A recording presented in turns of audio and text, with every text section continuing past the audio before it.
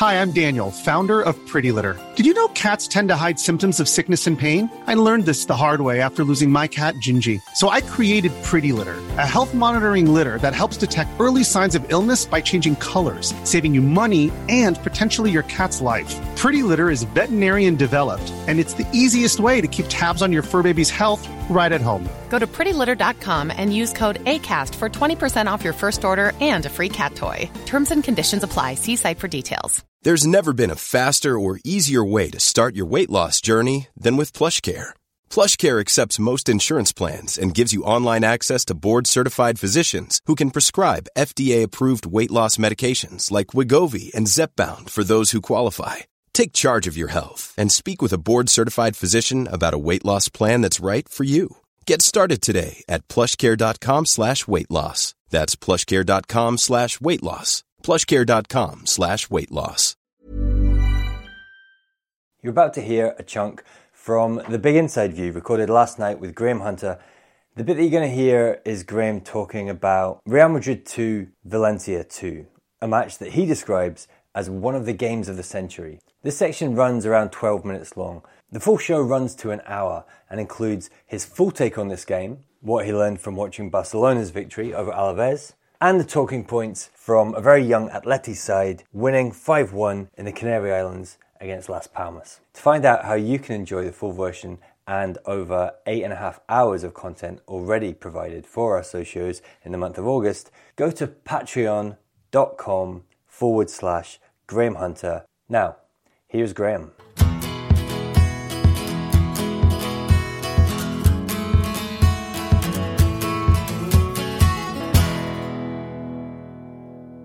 When the ball is given away by Rodrigo, Thiago Alcantara's cousin, who was reared in the Real Madrid Castilla system, the youth system at Real Madrid, and then went, I don't know, to Benfica, to Bolton, and is now at Valencia.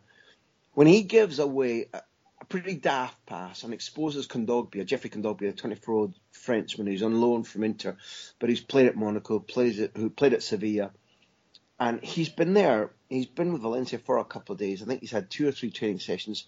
And this is his debut for the club, and it's away in the Bernabeu. And Rodrigo feeds him an awful hospital pass. It's picked off immediately. Asensio just has a little... He doesn't look up. He uses his whiskers. Or he sniffs the air and goes, like Gregory's going, something in the air tonight, Gregory. Has a look at the goal, runs towards it, and with no back lift whatsoever, does what Asensio always seems to be able to do. Leave the goalkeeper planted flat on his 2 feet, looking at the ball. I got in terrible trouble, as a story I tell, with Alex Ferguson in the 1982 World Cup when Zico takes that free kick against Scotland in Seville in the second group game, 1982, when Scotland had beaten New Zealand and they're 1-0 up thanks to David Neary's big toe. And Zico puts it in the top left-hand corner of Alan Roth's goal. And he doesn't move. He just stands there and looks at it. And at the time, a couple of days later, I said to Alex Ferguson, what's Jock Stein doing? Keeping that rough in goal. Leighton should be in goal. And Fergie turned to me and savaged me. I don't think he disagreed necessarily between the Rough-Leighton comparison, but I'd taken Jock Stein's name in vain. And in the middle of the tell, turned and savaged me. And my idea had been Rough not moving was an indication that wasn't very good goalkeeping. Well, Asensio leaves goalkeeper after goalkeeper planted flat on heels and soles and toes, not moving, going, where did that ball come from? Keeper's looking at it going, where was the back lift? And he hits the ball as sweetly, as purely. If you're a cricket fan, it's David Gower, I think. If you're a Welsh rugby fan, it's probably Barry John. Elegance of movement, spare efficiency, everything done exactly the way it should be. And Asensio scores yet another goal after 2 beauties in each of the home and away games against Barcelona in the Super Cup. People remember the game against Sevilla a year ago in the European Super Cup. And that's the moment, Neil. Because if Valencia, with a new coach, with Nani missing, with Garay missing, with Oriano kicked out, with 3 new players. Neto's played 1 game, the goalkeeper, the Brazilian goalkeeper. Murillo, the Colombian centre-back, is making his debut. Kondogbia is making his debut. Rodrigo's left him with his arse hanging out of his pants because it's a bad ball, and Madrid are 1-0 up. and they've spent the previous 15 minutes celebrating the league title. That's when you expect teams to shrivel up and die. And that, because Valencia went, yeah, whatever, and started passing the ball around consistently and winning challenges and using it cleverly. That's when I knew we had a battle on, at least, at minimum. I like the way you've set the table for especially the Valencia performance here. Tell us something about the immediate response, the first Valencia equaliser, the players involved. Down Valencia's side was this guy, Antonio Latorre, whose name gets shortened to Lato, and Gaia, both kids. Gaia with a little bit more experience. Latorre playing his 10th La Liga game. Are they both sort of usually there you fullbacks? There you go. It's like a conveyor belt, because the left back at Valencia is Jordi Alba, and they sell him to good end, make a big profit, and then they bring in Gaia. Gaia, who's born in Alicante, about 3 hours away, and travels like Iniesta used to have to do between his Fuenterrabía town and Albacete, back and forward for hours with his granddad, with his dad. Well, Gaia has done that back and forward between Alicante and Valencia, fullback, left fullback, and they're like, well, we've got another one. We've got Lato. Oh, we'll just move Gaia one step forward. He's a left midfielder now.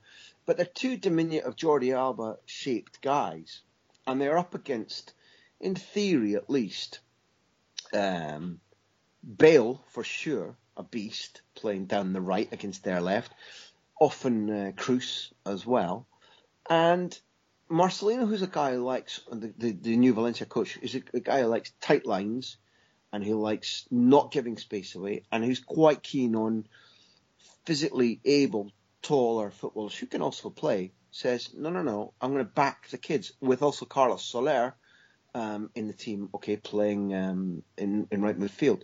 So you've got this bet on youth. Gaia picks the ball up high left. To be fair, Neil, after Valencia have shown that they're up for this, by controlling the game, by using the ball cleverly, by never giving it away when they've got a break, and consistently looking as if they might score. But the way in which they do score is extraordinary, because when Gaia picks it up high, Lato, who should be holding his position at left back, who shouldn't be risking everything, embarks on a 45-metre run, overlaps Gaia, and Gaia's looked shaped to put it inside to his right, simply to distract the fact that he isn't going to do anything with it until Lato runs behind him. He sends a little flick in behind him, Gaia, onto Lato's path. And this is the beauty of it. Because in the book that you published and I wrote about Spain, what I loved was when there's an overlapping situation by Jordi Alba in the quarterfinals of Euro 2012 against France, the ability to outrun the double full back, the idiot Laurent Blanc, I don't have time for. He's put a double full back there, just think it's Debuchy and Reveillère. And Jordi Alba's pace takes him in behind him. And what he does, having conquered the free spaces, look up to find Xabi Alonso, who heads home for 1-0. And this is the great thing that Lato does last night against Real Madrid. There's this massive 80,000 crowd baying at him. They're 1-0 down. This is his 9th La Liga appearance for the team that he grew up loving and supporting. And he doesn't go, a rush of blood to the head or get rid of it, shuffle it off quickly, get it in the middle and make it somebody else's. He looks up, Neil. Now, I know that you and Martin and the socios that we talk to love that idea. But he's not the only one who's thinking, because Carlos Soler and Lato are playing in the UEFA Youth League a year ago in the last 16 and getting beaten by Chelsea, who are the ultimate winners. That's the stage they're at a year ago. And now they're both at the Bernabeu. They've grown up together looking for each other. And Soler is off his toes. And Soler, the right midfielder, has cut into the edge of the penalty area. Marcelo, the left back, has gone with him as he should have done. But when Soler runs, Marcelo kind of looks around, lets him go. And there's this beautiful, the ball in from Lato is so correct because, one, he's technically able. Two, his vision is good. He knows it's Soler. As soon as he sees it, he knows the run he's going to make.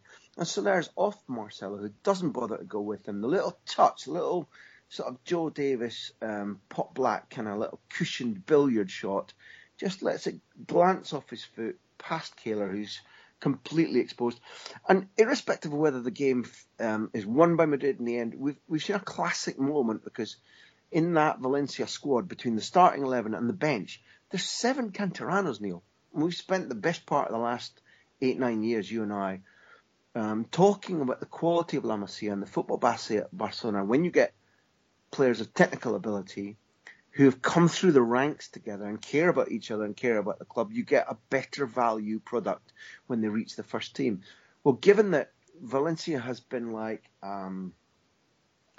Keystone Cops on LSD for the last few years, not only to have homebred kids coming through the ranks together with this esprit de corps, but having them just show this technical ability gives the rest of Spanish football a little bit of hope that one of the powerhouses of La Liga, if not back yet, let's not go crazy, is on the right road, and the goal is gorgeous. And it's 1-1. It sure is, and I know this is something that you want to talk about at some point, but to my eyes, Soler is running into Sergio Ramos country, right centre-back country, when he makes his connection, no?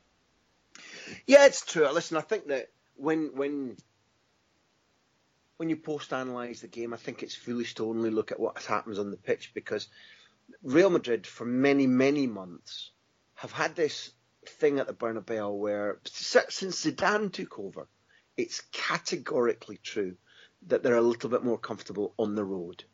They don't simply play counter-attack football, but they love it when the pressure of the away stadium means that the home team, whether it be Eibar, whether it be Osasuna, or whether it be Atletico Madrid, whether it be Valencia, whether it be Barcelona, Sevilla, it means that there's a demand on the home team to come out, to play, to show gara, to attack, to entertain. At which point, Real Madrid, without simply being like, we've got a gap, we'll lump it long, they're a very, very clever and ruthless counter-attack team, but it's played in a passing style up the field. They shift the ball from end to end in a way now that they haven't done since Jose Mourinho's title win, when they were the best in Europe at it. And I personally find it extraordinarily beautiful to watch. But at home, like for example last season, they often feel a bit constipated. A team will close the lines, defend against them, the crowd will get on their back, Madrid's back really quickly, and if things aren't going for them, if they aren't ahead early, there's what they call a run in Spain, a murmur, we're not happy, you can feel it, the tension transmits to the players, and then maybe you get a 1-1 or a 2-1 or a 3-2 instead of a 6-1 or a 4-2 or a 5-3.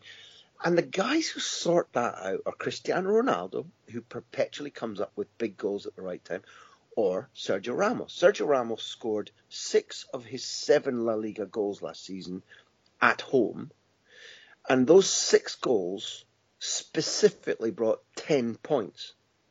So no Sergio Ramos in one of those games, and Madrid don't win the title. He gets himself sent off last week in a ludicrous fashion. Should have been sent off for pushing Shara in the face, gets away with it. González, the referee, sees him, gives him a yellow, then books him in the end for elbowing, I think it was Borja, in the neck in the 91st minute. So he's not there. He's not there to clear up what you're talking about, Soler's run. Maybe he gets there, maybe he doesn't. But he's also not there with that typical last minute, where did he come from, headed Sergio Ramos goal, which he produced in the Champions League, in the Copa, and again in La Liga. Cristiano Ronaldo is the one that everybody looks at. Marcelino, given that you've given away the result that it's 2-2, we're not set. It's no spoiler alert. Marcelino, the Valencia coach, says, look, we conceded so many balls into the box and Benzema missed so many that if Ronaldo had been playing, we'd have lost. And Ronaldo is banned because he pushed the referee. Sergio Ramos is banned because he could not contain his fury at what was going on in La Coruña, even though they're 3-0 up. So talk about self-inflicted Sid.